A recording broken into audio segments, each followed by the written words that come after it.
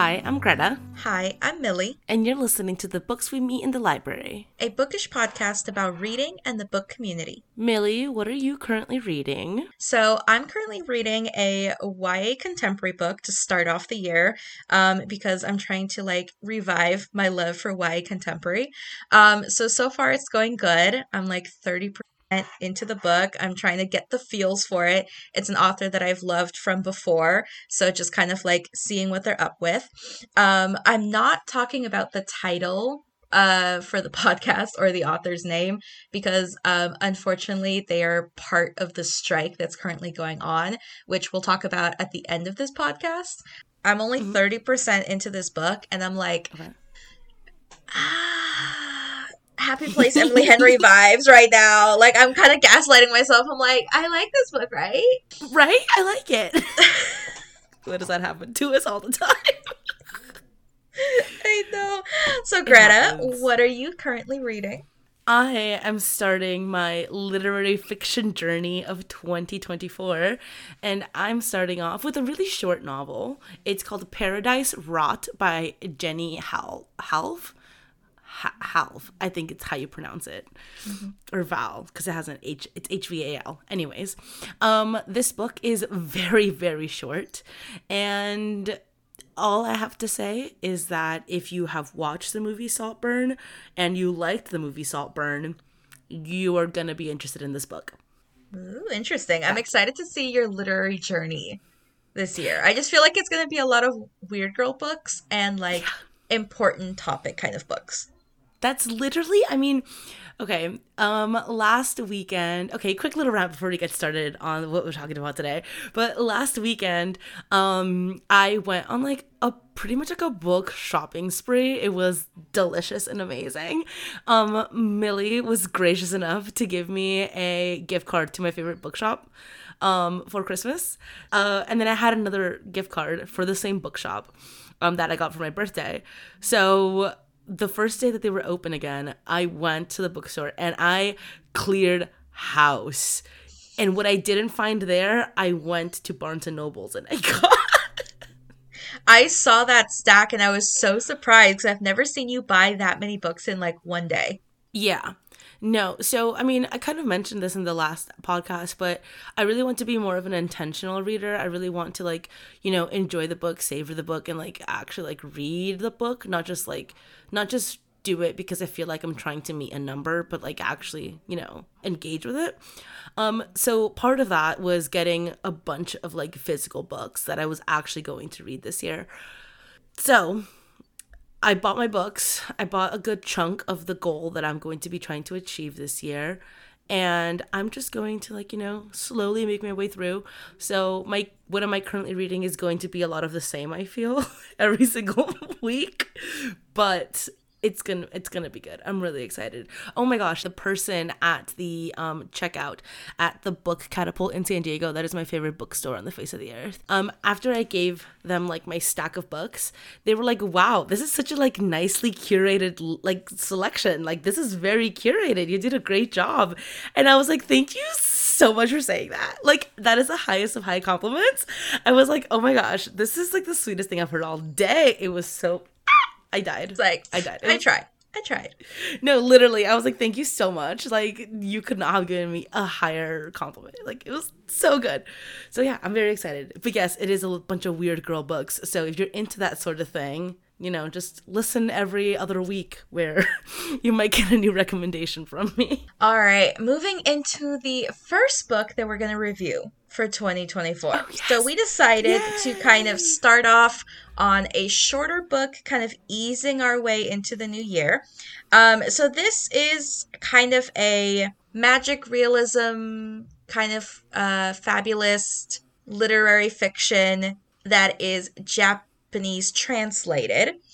So this is definitely something brand new that we haven't read on this podcast before. Mm-hmm. And this is the first time that we're going to talk about it. I actually just finished the book 5 minutes before we got set up for this podcast. I mean, I knew I was going to be able to finish it in time, but I was really cutting it close. No, me too. I literally finished the book like at work today. Like I was listening to it on an audiobook. I'm sure you saw me hit the I'm finished on Goodreads because it almost feels like I was procrastinating on my homework. I was like, "Oh, I can do it. I can give you a full report." It psychs you out because it's such a short book. So you're like, I'm going to finish it. Like, it's going to be so easy. But then you actually have to, like, sit down and read the book and finish it. It's because this book has like 4 chapters and the chapters are long. Oh, so speaking of which, the name of the book is called Before the Coffee Gets Cold by Toshikazu Kawaguchi. Translated by Jeffrey Trousselot. So we're going to be butchering names. We're going to try our hardest today. That's true. There's a lot of Japanese character names that we're going to try our best to pronounce as closely as possibly we can, but do bear with us. Neither of us speak Japanese. So, so we are going to be using the Call Pile rating system created by G from Book Roast. So this is a rating system compiled of 7 different categories. We have character, atmosphere, writing, plot, intrigue, logic, and enjoyment. So we rate it from 1 through 10, average it out, and then we get a number that gives us our star rating. So this is our first time going through our ratings for this book. And taking a look at it, I have a feeling that we have different feelings about this book. Yes, for sure. Yep. I feel like this is going to be another Piranesi. Oh my god, is it? 8-8. So, oh god. Okay, so starting off with characters. I rated it 5. What did you rate it? I rated it 8. For atmosphere, I gave it 7. What did you do? I also gave it a 7 for atmosphere. For writing, I gave it a 6, but please note that I put an asterisk, and I will explain my rating for writing later.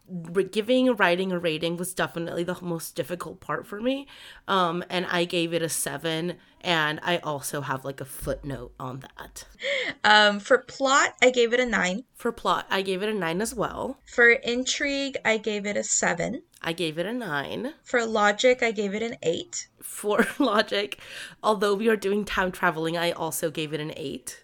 For enjoyment, I gave it a 6. For enjoyment, I gave it an 8. Overall rating, I gave it a 6.8, which translates to 3 stars.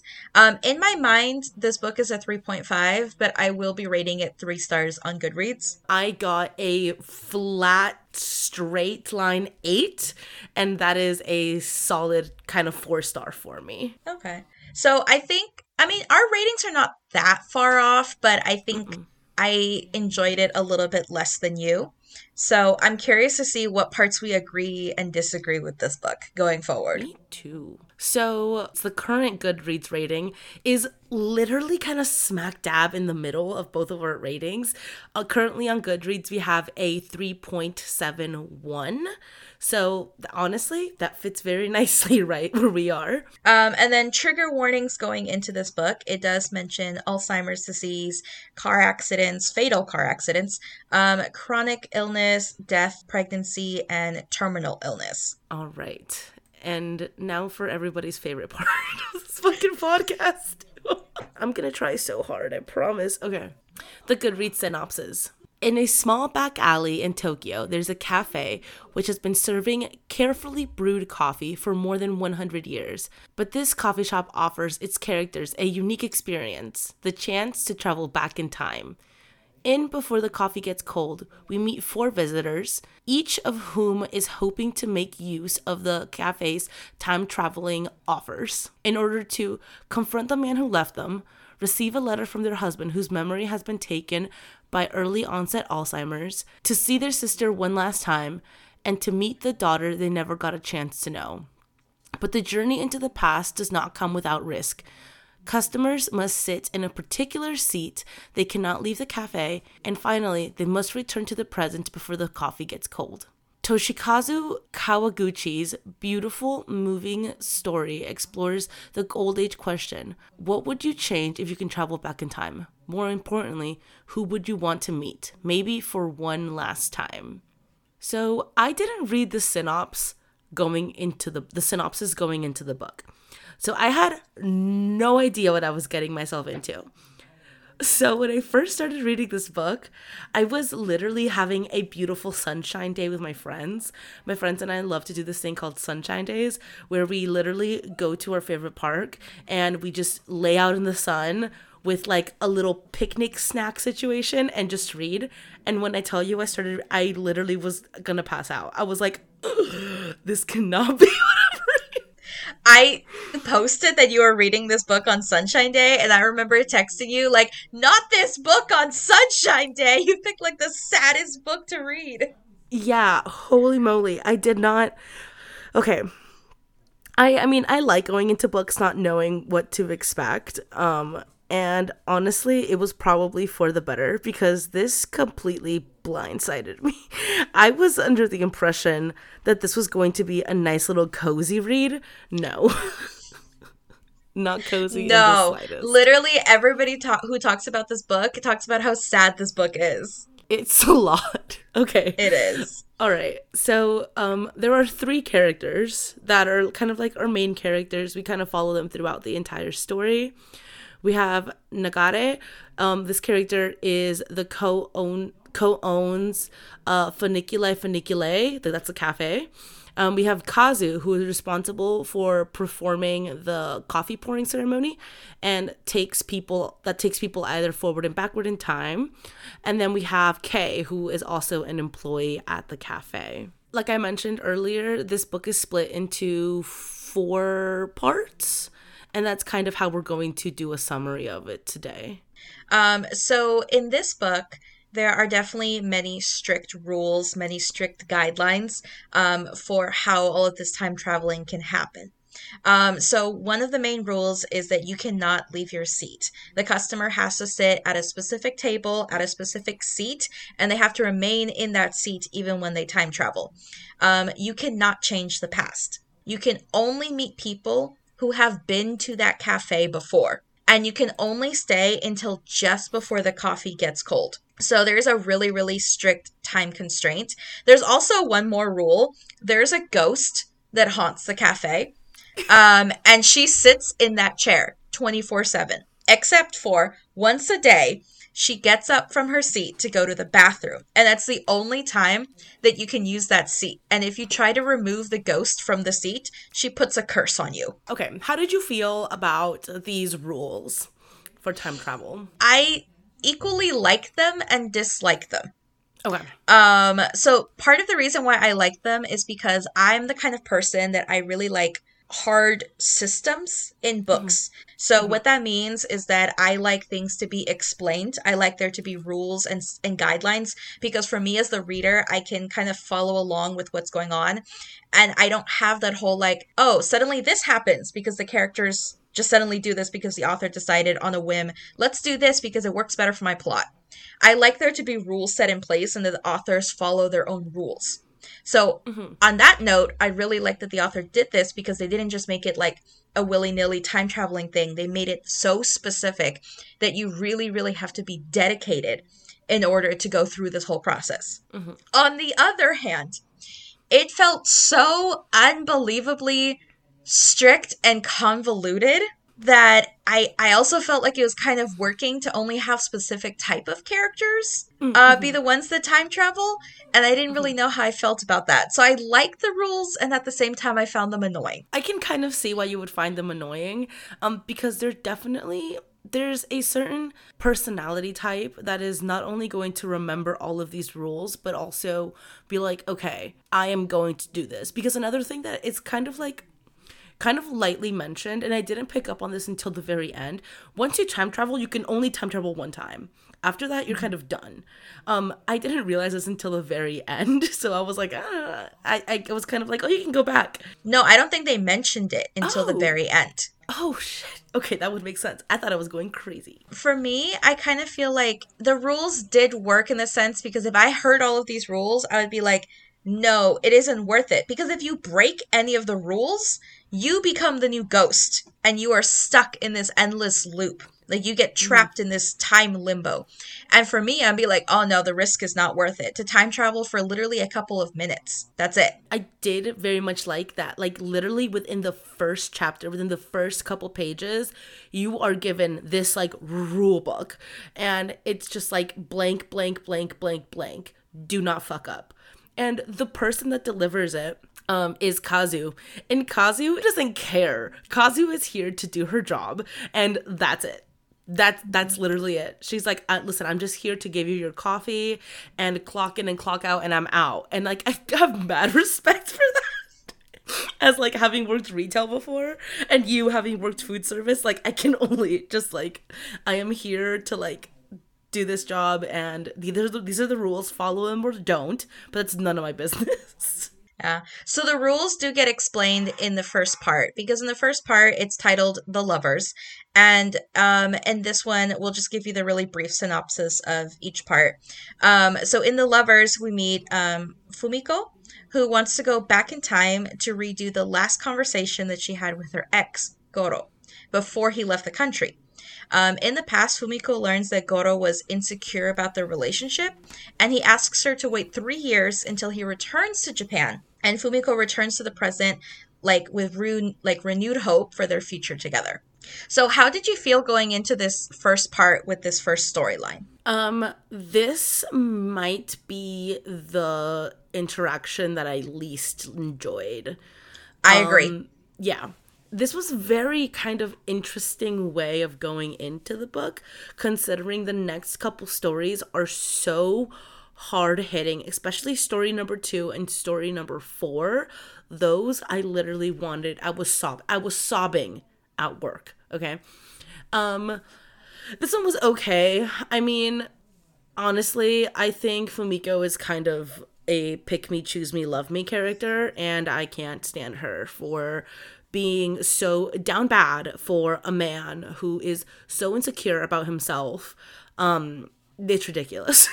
So for this one, it was definitely my least favorite, but I think it was so smart of the author to make this be the first story because all of the other characters are intertwined with all of the different stories, and Fumiko really is a stranger to all of this, but it helps because all of the other characters know the rules. But since she's a stranger and she's being introduced to the story, you as the reader get to also experience learning about the rules for the first time with this character. And it's also the one that's the most impersonable. Like it's the least amount of like emotional pull to it. And so I think it was a good way as like a starter one to just kind of dip your feet into it and kind of get a feel for the book. So in that sense, I think the author was really smart in making this be the first story. But the downside is that I was like really, really uninterested with this first part. And so I was like, how is the rest of this going to go? Because I didn't care for part 1. That's definitely true. It was just, I just didn't care for the characters in part 1. So I started to kind of check out after this first section. But then part 2 literally hit me with a 1-2 KO punch. So part 2 is called Husband and Wife. So we have a cafe regular, Kotake, who is also a nurse, and she goes back in time to receive a letter from her husband, Fusagi. Now Fusagi has early onset Alzheimer's, and Fusagi also visits this cafe regularly.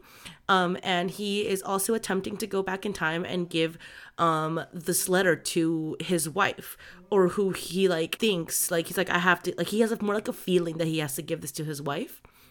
But Kotaki is the person that goes back in time. In the past, she learns that the letter that Fusagi had for her pretty much tells her to leave the relationship if he no longer recognizes her as his wife. Because obviously he knows that she is a nurse and that she is going to want to do everything to take care of him because that is her husband and she obviously loves him. But he's pretty much saying like, hey, I never want to not know you as my wife, and I never want to cause you that pain. So, oh my God, I'm getting teared up just like talking about this because it's so sad. And yeah, so Kotake is profoundly moved, and in the present, she decides to keep on acting as Fusagi's wife, even if he doesn't remember her. Okay, now obviously, this part, I was sobbing at work, Millie. I literally was like, I need to take a 2-second break to like go cry in the bathroom. Like, So I was reading this in the morning time on one of my husband's days off, and he's just like sitting like on the other side of the couch, drinking his coffee, just scrolling his phone, just like unaware that I'm having like a mental emotional breakdown next to him. I read this part and it hit me so hard. It hit me yeah. so hard. And I started just busting out crying. He's like, "What's wrong?" And I was like, "I'm sad. Give me a hug." Like, it was so bad. But I think that part two was the best written, and it was the most emotional out of all the parts. Yes. It really did Yes. its job in making you sob. Literally, if you like the first 3 minutes of the movie Up, you are gonna like this chapter. Yes, that's exactly what it is. Like, it's so heart-wrenching. And if like I don't even have a partner, and I can only imagine what you felt staring at your husband and just being like, oh my god, if this happens to one of us, what's happened? It's frightful. If you have dealt at all with anybody who has memory loss, it is the most, it's so sad. It is so sad. So yeah, no, the absolute, honestly, what could possibly be the best part of best story, whatever, in this book. 100%. So moving on to part three, this one is called The Sisters. So we have another cafe regular who is Hirai, and she goes back to apologize to her late sister Kumi. So Hirai had to leave home, and she didn't end up running the family inn. And because of that, she was disowned by her parents. And she avoided Kumi for years, assuming that she was bitter because she had to take over the family inn instead of her. In the past, however, she learns that Kumi still loved her and dreamed that they would run the inn together. So in the present timeline, Hirai returns home and starts to mend her family relationships. So for this part, I think Hirai stood out as a character. She was way more distinguishable than the other ones because of her personality, and it's a type of personality that you don't tend to see in Japanese culture, and I think that that's why she stood out so much. So I did really appreciate that. I wasn't as invested in her part because it was kind of the whole, like, she definitely has a lot of regrets because she chose to avoid her sister for like a literal decade. And it's only after she dies in a car accident that she's like, oh shit, I probably should have talked to my sister like the 20 times that she tried to visit me over the last decade, and I had been like avoiding her. Yeah, Hirai is a very abrasive character, and honestly, she kind of pissed me off. There was a section, well, when she goes back in time to meet Kumi, Kumi's like, oh yeah, well, I mean, like, you didn't open the door when I was literally standing outside of your apartment knocking on the door and the light was on, and we come to learn that Hirai literally pretended to be too drunk that she could not remember her sister one night when she saw her and like walked across the street. Like, Hirai is not a good person. No. I understand that the story was about experiencing regrets in life, and it was supposed to teach the reader, like, you know, don't run away from those conversations because you might not have the chance to ever have that conversation. And she got some closure by being able to have that conversation with her sister and like see her one more time. And know that it's like her chance to say goodbye to her sister. But I just didn't feel sympathy for this character who was going through this grief because it's like, I didn't see the familial love between these two characters.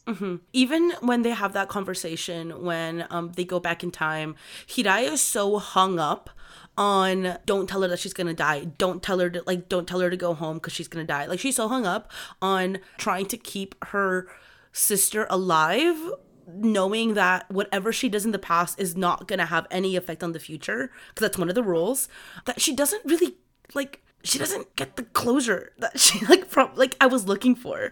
I was really looking for like kind of like a very kind of sweet moment where she is almost like sincere, and at the end, right as the coffee is like starting to get cold, we get this like hesitancy where she's like, do I like drink the coffee, do I not drink the coffee, I want to see my sister one last time. And it's like it seems very self-serving, and it seems like it's something that she needed to do for herself, and it just felt very self-serving to me. Like it was closure, but for me. Mm-hmm. And it's interesting because both of these stories, like comparing part 3 and part 2, have very emotional, systematic kind of storytelling where it's about a character who's essentially lost a loved one, either due to, like, literally they passed away, or they can no longer remember their significant other, and they're going back in the past so that they can see their loved one more time before they no longer know who they are. Mm-hmm. But we just get such a completely different reaction from both of these stories because one felt so genuine and sincere, and you can feel the emotion between all of the characters, and in this one we were just like missing that connection. I honestly don't know what could have given me that. I'm not entirely sure like what aspect or like what words or what conversation was missing. It just felt like there wasn't enough familiarity between these two characters, and honestly that might have been on purpose. That might have been due to the fact that they didn't speak to each other in like 10 years, you know. So this one was like definitely not my favorite of the 4 stories. Yeah, it was kind of a miss for me as well. Okay, why am I getting like the most sad fucking stories? The most sad sections. Okay, part 4 is called Mother and Child. So the cafe owner Kai goes into the future to meet her child, knowing that she might die during childbirth. Okay, so Kai is one of the co-owners of the cafe, and during this chapter we kind of get some background in that she is well aware that she cannot do a lot of physical activity, and she's well aware that she leads a slower life on purpose. We also find out that the other cafe owner is Kai's husband. And Kai wants to have a child, and her husband, rightfully so, knows that he cannot tell Kai whether to or not to have the child. It is entirely upon Kai's decision. I loved that. Anyways, so Kai, knowing that she might die while giving birth, decides to go into the future to meet her child. So Kai mistakenly goes to the wrong time and struggles to connect with her daughter, Mickey, but Mickey thanks Kai by saying that she is grateful for the life that she has given her. She is supported by her father and her auntie Kazu, who's the other coworker at the shop, and Fumiko, who is another coworker, and even Goro, who steps in to run the cafe later on. Kai returns to the present and is kind of like reassured. So this section, I just very briefly gave a description of this chapter, but there's a lot of like lore that kind of comes with this last section. So we learn that we can also travel into the future, but that's a very difficult thing to do because both people need to be there like at the same time, need to be in the cafe at the same time, and that's much harder to predict than in the past, right? In the past, you know, you were there with your husband, so you know exactly when you can travel back to that time and place.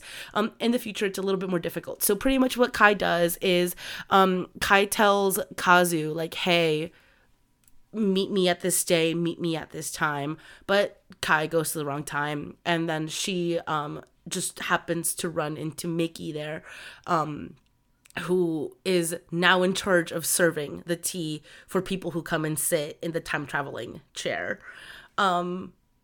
This part was so sad. It was so sad, and it was sad, but the way that Kai goes about the conversation with Mickey, and the way that Mickey is just kind of like, you know, thank you so much for giving me this life, and I'm very grateful for it. And the way that Kai is like, listen, you're happy, you're healthy, that's all I could ask for. I was like, Jesus, how can you be so pragmatic about this? Like, this is incredible. I would have been screaming, crying, throwing up. Like, what do you mean? And I think this is the one part where we had opposite reactions. Okay, go on. I knew it was emotional. Like, the logical part of me was like, oh, this is really hard. Like, this is really tough. I couldn't feel anything. I was just like reading it and I was just like, okay. But like it didn't hit me. Like the second one hit me so strong. Oh yeah. And this one felt like the other three. Okay. And Okay. I was just like, I feel like this one should have a bigger pull on me, but it didn't. Okay, honestly, this is such a random thing to like hyper focus on, but the thing that surprised me the most with this part was the fact that in the future, Fumiko and Goro work at this cafe. Yeah. Because I'm just like, the randos from part one now work at this cafe, and I was just like, that part threw me off because I was like, why would they work at this cafe? Yeah, no, I thought that too. I was like, what the hell's going on here? But, yeah. I mean, they guess they do. So, okay. No, I totally understand what you were saying. I definitely had the most visceral reaction to part 2. Part 4 was definitely my, like, second. It definitely got, like, the second biggest reaction out of me.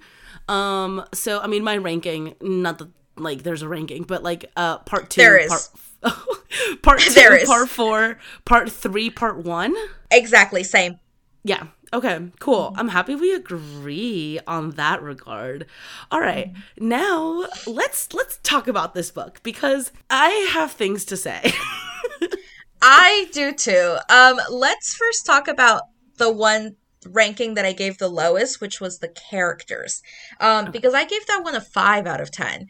The reason why was because in the beginning, I couldn't tell the characters apart. Like, I had a really hard time telling all of the people who work there apart and their relationship to each other. And distinguishing them from the regular customers as well. So in the beginning, it was just a little hard for me, and I don't know why. I did read this as an ebook, and you listened to it as an audiobook. So I don't know. It should have been easier for me to pick it apart since I'm, like, physically seeing the names and the descriptions, but it just didn't sync up with me. And the second thing was, once I did figure out who was who, the characters felt very flat to me. Okay. So I just didn't have, like, a very memorable impression of the characters in this book. No, I totally get what you're saying. So, at first I thought that might have been a me issue, that because again, I've talked about this before. Books with a large ensemble of characters, half of those characters are literally going to go over my head. Like, I'm just not going to pick up on all of the nuances. But so at first I thought it was me. And I was like, maybe it's like the translation, or because these names are in Japanese, I'm not familiar, like I'm not accustomed to reading these names, and therefore it's not like sticking in my head. So I was like, I'm the issue.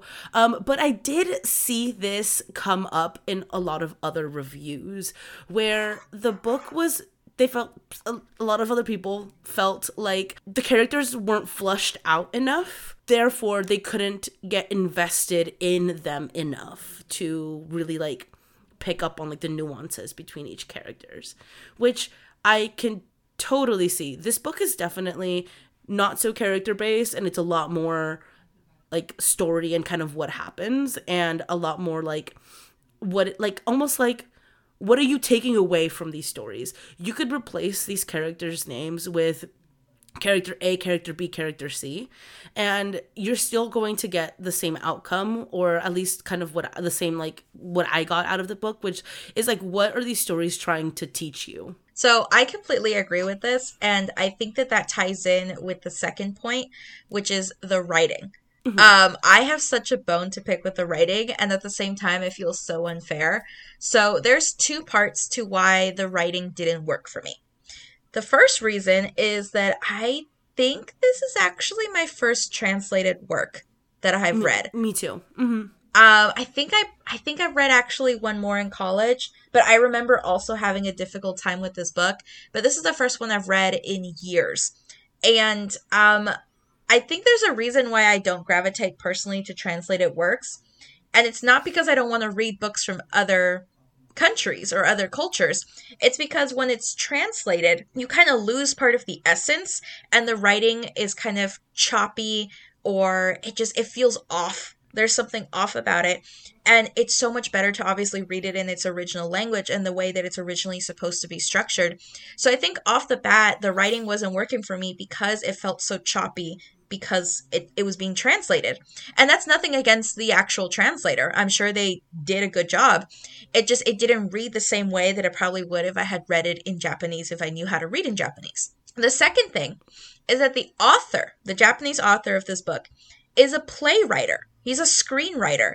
And that makes so much more sense because this book should have been formatted like a play. Yeah. And it would have made so much more sense because if you notice in the book, they're in the same room. They're in the cafe the entire story. At no point do we leave the cafe. And that's a perfect setting backdrop for a play. And I think that if this book was more character driven instead of plot driven, because we don't have to worry about all this setting change. It's all these characters coming into the same scene. If we had more interaction with the characters and their dialogue, and also the fact that with playwriting, you get descriptions of what the characters are doing that's separate from the dialogue, and that could really have an insight to the different characters to make them more distinguishable. So I think it was kind of a missed opportunity for this not to have been written like a play. I see what you mean. That actually, I didn't know about the author being a playwright, which makes a lot of sense because I can picture this.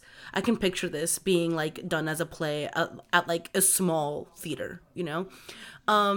What you mentioned about the translation, I wholeheartedly agree. I ended up giving the writing a 7. And again, I felt like that's a lot to do with me almost, I feel, because I felt like that we were missing so much nuance that we could have gotten having it been in the same language. One thing that I think about constantly is how in other languages there are single words that replace entire phrases or sentences or evoke feelings that you require entire sentences in English to describe. And I just kept on thinking that while reading this book. I kept on being like, I'm sure there's a much more beautiful, nuanced way to say this in Japanese. And I am missing it because I don't know Japanese and I am reading a translated version. With that being said, I gave it a 7. It didn't seem fair to give it a low score on rating because I was reading a translation knowing and being so well aware that I'm missing out on a lot of the nuance that you get from the original language. Does that make sense?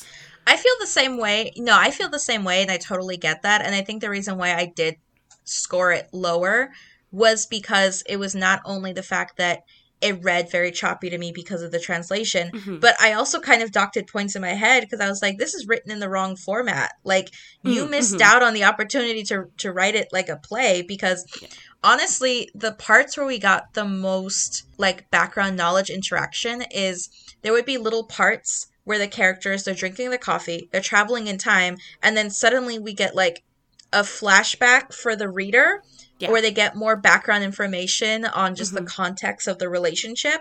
And if we didn't have that, this book would have been, it wouldn't have hit. It would have fallen very, very, very flat. Because we needed that background knowledge in order to have that emotional connection to these characters. And that's why it had to be written as a literary, like, fiction versus a playwright. But then if we're able to get more of the dialogue to see the interactions, that would make up for all of these flashbacks. Even the tiny nuances, like, that we were provided for some of these characters, like in the second story, we learn that the husband came from, like, a really, really poor upbringing, and he didn't even really know how to write. So his penmanship and his writing skills was very kind of elementary, but he would still go out of his way to, like, write his wife these letters. And we learned that the wife she would write these letters to her husband, and there were moments where he couldn't even like really read them, so he had like his entire like community kind of help him decipher, like, stuff like that. Just, you grab on to these characters, and we really got that the most in part 2, because part 1 I could care less about Miss Girly Pop, who was like in love with this guy. I could care less about Goro because he was literally like a fucking loser in my eyes. Again, the same with Hirai. I couldn't really she was definitely the most memorable, like you mentioned. And Kumi, Kumi to me was just a character who wanted to reconnect with her sibling. That's it. Yeah. And had an untimely death. And what's most kind of like sad is that we in part four is good when it comes to talking about Kai, the mother and child, but Kai has been a character throughout this entire book, and the fact that we did not get a bigger payout to her story is a little bit disheartening. It is. And I mean, I think the book does do a good job of having these central characters constantly being present in all of these different parts so that we're at least familiar with them. But I still wish that we got more. I wish it was more in depth. And it's not necessarily that it has to be longer. I just wish that, yeah, we focus less on the plot and we focus more on the characters. Because of that, the plot is a bit repetitive. That's something that I wanted to talk about too. Especially in part 1 with Fumiko, that's the lover girl. It took so long for her to travel back in time. Literally cyclical. The conversations we were having were very, very, very cyclical. Which, I mean, could be used as a literary device for, you know, time travel. But bringing your AP English out, got you. I'm trying. I'm telling you, nuance. We're reading with nuance this year. Could be used as a device, you know, but I just wanted the story to keep on progressing. I know, and that's the thing is that, like, the first part, it was like, okay, like, a nice introduction, let's get into it. Part 2 hit me like a fucking truck, and it was great, and it was wonderful and emotional. I was like, oh my god, now I see it. Now I get why this book is so hyped. It's going to be a 5-star book. I love it. And then part 3 and part 4 were kind of like slow dwindle of like, oh, I'm kind of getting the same vibes as part 1. So by the time that I got to part 4, I was no longer as invested, which is why my intrigue in the book kind of teetered off. And then by the end of it, I just felt disappointed by the book. And it sucks because the premise of this book is so good. Yeah. It's so good. It's so intriguing. Like, it makes you want to pick up the book. And I absolutely love when books are able to do fabulism in such a good way, because I am so fucking picky about that genre. And so I was so hyped for this book because I was like, this plot sounds so good. And it didn't hit. It didn't hit the way I wanted it to. One of my friends read this book, and she also was like, I don't get it. Like, I don't understand what, like, I guess the hype was about, or, like, I don't understand why so many people talk so highly about it. I understand the last 2 chapters kind of not being as impactful as the second one. And, like, I totally understand your intrigue kind of dwindling. I guess my intrigue kind of stayed the same. If not, like, it was the first part, I could care less. Part 2 really piqued my interest. Part 3, part 4, kind of re-hooked me. And I think it was because of the introduction of being able to travel forward in time. That was something that had not been explored at all. It kind of had been, like, hint, nudge, alluded to.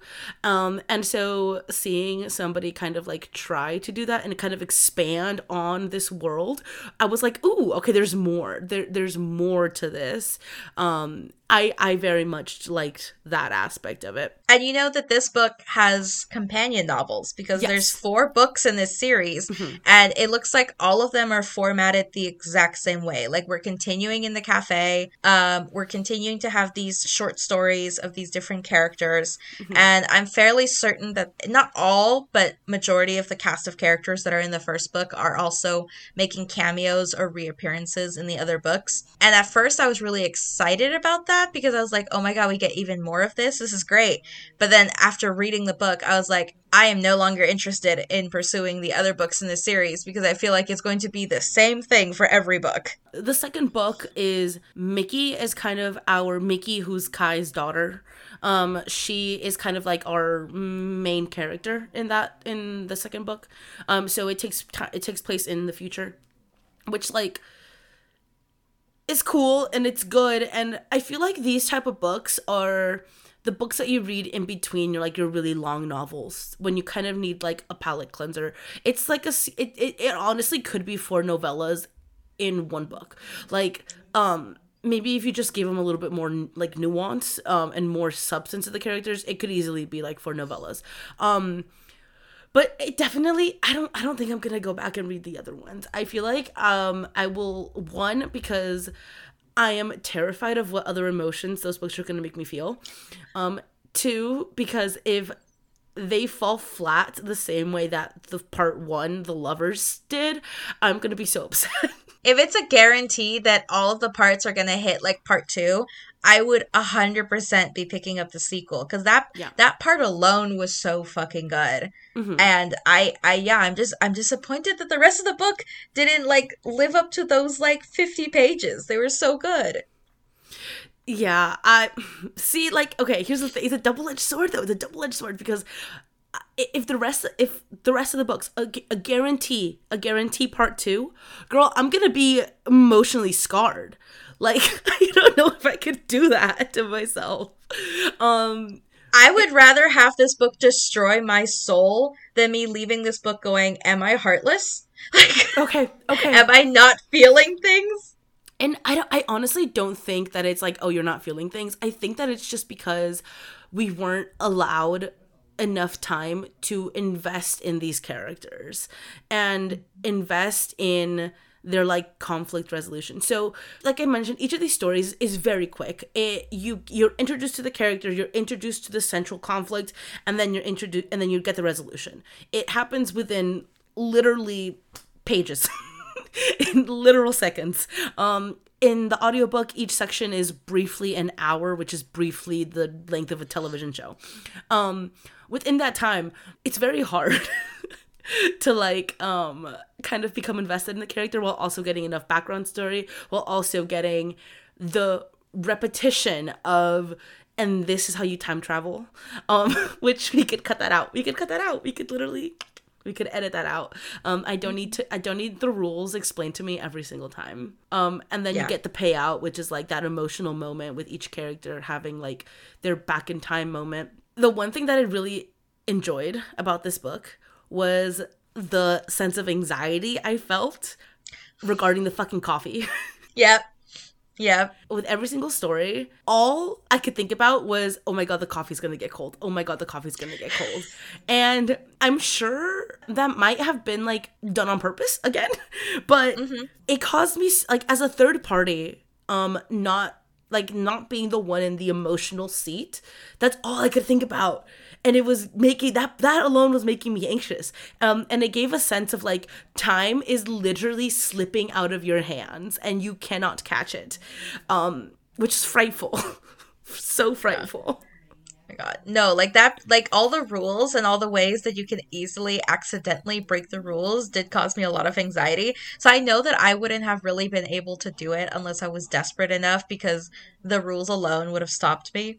I did want to ask, like, what did you think about all of the specific messages? Because all of the parts kind of had a similar message, which was like, no, you can't change the past. You can't alter the future.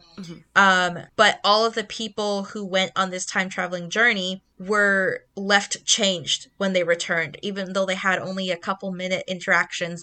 And some of the interactions weren't even that exciting, but they still got something from that experience.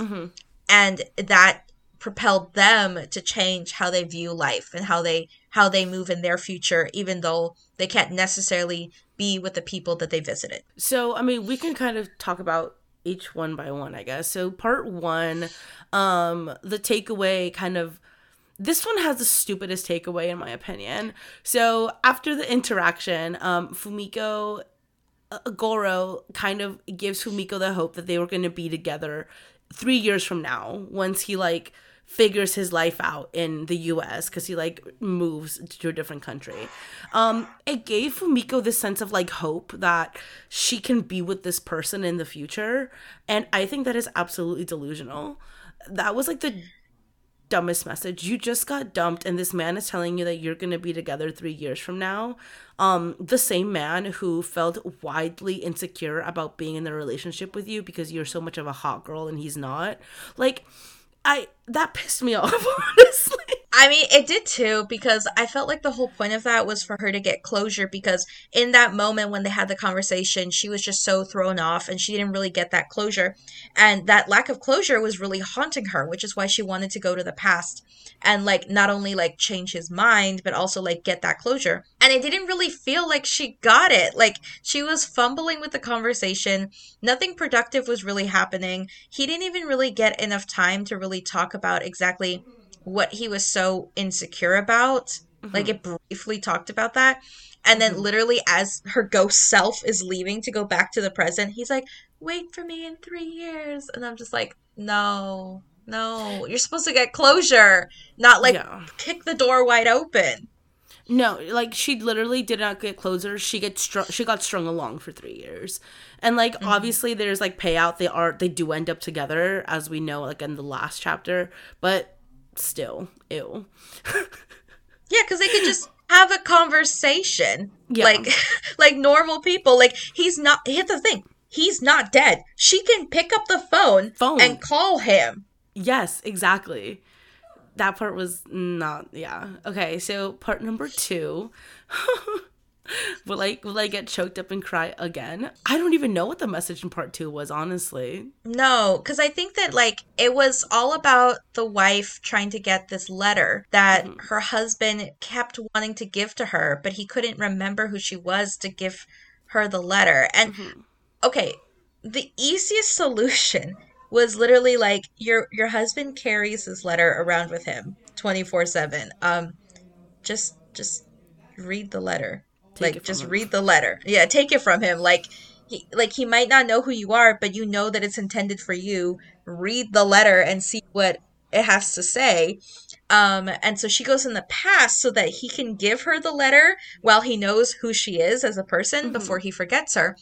But I think the takeaway from this wasn't necessarily like the message that she received was kind of like, okay, you know, his wishes is that, you know, you actually think about yourself. Like, don't just think about me all the time. She wasn't aware of this, and there's no way for his present self to relay this message to her. So I think that this one didn't honestly have the kind of message that the other parts did. And maybe that's part of the reason why it worked, because we didn't have this like quote unquote kind of cliche message to get from it. It just worked. For what it's worth, it was just kind of like, hey, like enjoy the time you have in the present because you don't know what the hell's gonna happen. And okay, sorry to interrupt, but this was the only time traveling conversation where the person who time traveled actually had meaningful conversation with the person they were visiting. Yeah. Like, she took the opportunity. She's like, I want to have a normal conversation with my husband who actually remembers who I am. And she's like talking to him. And everybody else is like stumbling and doesn't know what to say. And they're just awkwardly staring at each other. I'm like, dude, you're only here for like 5 minutes. Hurry up and talk and say everything that you need to say. And that was causing me so much frustration. But in this part 2, she actually is able to just like have a normal conversation with him, which is exactly everything she wanted. Yeah. The part where he's like, you're a nurse, you know I have this disease, and she's just like lying through her teeth and she's trying to put on this like this nurse and caretaker face where she's like, no, you get better. Girl, I was sobbing. I was like, oh my god, I cannot do this at work right now. Oh, this part was so good. Again, if you liked the first couple minutes of Up, you're gonna love this. All right. Part 3, we kind of talked about that. We already kind of already like hit on this, but this was just kind of a regret story, and like you don't know what you have until it's gone kind of situation. Right. And I think what made it worse was just like, again, the main character, whenever she did get a chance to go back in time and talk to Kumi, to her sister, she was just so hung up on like, don't die, that she wasn't able to like properly apologize for all of like the hurt she did, which was so frustrating. I was expecting that. I was waiting for that. Like, I was waiting for her to be like, I'm so sorry. You came all these times to talk to me and I never wanted to approach you. Like let her sister tell her what she wanted to say. Hmm. Like all these times that she was avoiding her. And it just, it kind of happened. It kind of half-assed. Yeah, it was yeah, I don't know. Okay, this might also touch on like the cultural differences between Japanese and my like Peruvian and Chinese. Like different people, different cultures treat emotions differently. So that also might be like part of the nuance in this, that we might just be missing. If we are, then please, feel free to tell us to shut up. Um, Part four was a mother and child. So again, this is when this part was so upsetting to me. Okay, Kai knows that she is going to pass away in childbirth, and she still decides to like have this child. And I really really did enjoy the conversation that Kai and Mickey had. Mickey was really hesitant to talk to Kai. It was almost like she was like scared of Kai. We didn't mention this, but we didn't mention this in the summary, but Mickey actually travels back in time. Like Mickey appears in the chair randomly one day and takes a photo with Kai and then just like goes away. And I was like, "Oh, Kai has fans." And then you put two and two together and you're like, "Oh, that's her daughter," you know? Mm-hmm. And again, during that interaction, and then also when Kai goes in the future, Mickey was so just like hesitant to like say anything to her mother. Like if I had that opportunity, if I was in that situation and I had the opportunity, I would again be like, "We have 5 minutes. Tell me everything I need to know." Like, hello, I've lived my entire life without you. Also, like I've lived my entire life without you. I know how to like I don't know otherwise. But also like, tell me everything. You know. Exactly. I think that like this one also kind of had the fumbling in the conversation that Mm-hmm. I was wishing we like Kai was going there to meet her future child, but I wish that she like was able to blurt out all of like this motherly advice to her, Mm-hmm. like even though she only had 5 minutes or and just say how proud she is of her and all that stuff. Um, so yeah, I was kind of wishing for a little bit more to the conversation. And I think for this one, in terms of like the messaging, it was just like she needed that validation that her child was there, that her Yeah. child existed, that her Mm-hmm. child is happy, and that going through all of this will be worth it in the end. And she got that. Yeah. That was really it. She just wanted to make sure that like her decisions did not cause her daughter any significant like sadness almost, Hmm. which Mickey kind of seems to be okay. So I mean that's all good. All right, so finishing thoughts or final thoughts, whatever you want to call it. This was a very good book to read at the beginning of the year because it emphasizes how quickly time goes by and it emphasizes how you cannot undo the past, therefore live each day accordingly to whatever that means for you. That's beautiful. I think that actually works. Like it does kind Right? of fit in with the new year, the whole theme. It also like even the cover itself gives off like the cozy winter vibes, even though Mm-hmm. it's sad and heartbreaking. Yeah. Um, for me, I'm glad I read the book because it was definitely one of those books that I was intrigued by. Me too. And it was hyped up enough that I did want to read it. Mm-hmm. Even though I'm disappointed with the actual end result. I'm still happy that I read it. Me too. This has definitely been on my like TBR for a very long amount of time. So I'm very very happy I read it, and you should pick it up too if you are in the right headspace because again, there's a lot of very significant trigger warnings. So, with that being said, Millie, what do we have next episode? So for our next book, we are going to be picking up a adult sci-fi novella that I am recommending slash forcing Greta to read. It's The Psalm for the Wild Built by Becky Chambers. It is the start of a duology, and it's about this non-binary tea monk who is starting over in their life and traveling the world as a tea monk. And they encounter this robot, and the robot is basically trying to figure out what makes humans happy. And it's their adventures and it's existential crisis. I love it. This is very much giving, what is it? The Friendly Giant? The Iron Giant. But better. I'm gonna cry. I'm literally gonna sob. Before we go, we did want to have a very serious conversation. And that is to remind everybody, if you're listening to this podcast, I'm guessing you're a book reader. We would like to invite you to partake in the boycott of St. Martin's Press and all of their affiliated other publishing houses. So the reason for this boycott, St. Martin's Press, one of their employees made some incredibly vile and racist comments on their website. This employee was not only spewing the most vile, racist, and vitriol on the public platform, but has also seemingly been exhibiting racist behavior in the workplace. People have reached out to St. Martin's Press, and St. Martin's Press has proceeded to ignore the emails and has done absolutely nothing about this. So with that being said, we're partaking in the boycott, and you should be partaking in the boycott too. If you want more information on this, you can literally just do the hashtag like St. Martin's Press. It should show up there. Also, I am going off of Satray Reads. That is their handle on Instagram.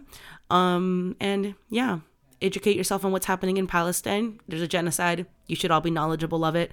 There's no place for racism on this podcast. Period. End of story. Now that we got that little like public announcement out of the way, Millie, where can people find us? You guys can find us on multiple platforms. If you want to continue listening to the podcast, you can listen to us on Spotify, Apple Podcasts, Google Podcasts, and Pocket Cast. Additionally, you can find our content on TikTok at The Books We Meet in the Lib, and Instagram at The Books We Meet in the Library, and Threads at The Books We Meet in the Library. Greta, where can they find you? You can find me at Greta's Favorite Things pretty much all over the internet. Millie, where can people find you? You guys can find me on my BookTube channel, Into the Nook, and you guys can also follow me on Instagram at Into the Nook Realm. If you enjoyed listening to us talk about this book, I invite you to go listen to our other podcast episodes. Some of them are absolutely unhinged. We would also super duper appreciate if you gave us a nice 5-star rating on Spotify and on Apple Podcast. As well, on Spotify, we have a little like comment section, comment box. If you have any recommendations for what books we should read, please drop them in that comment box. We review literally everything that comes in, and we are currently in the process of building our 2024 book series. So if we see something in there that interests us, we will be adding it. Thank y'all so much. We will talk to you in 2 weeks. Bye. Bye.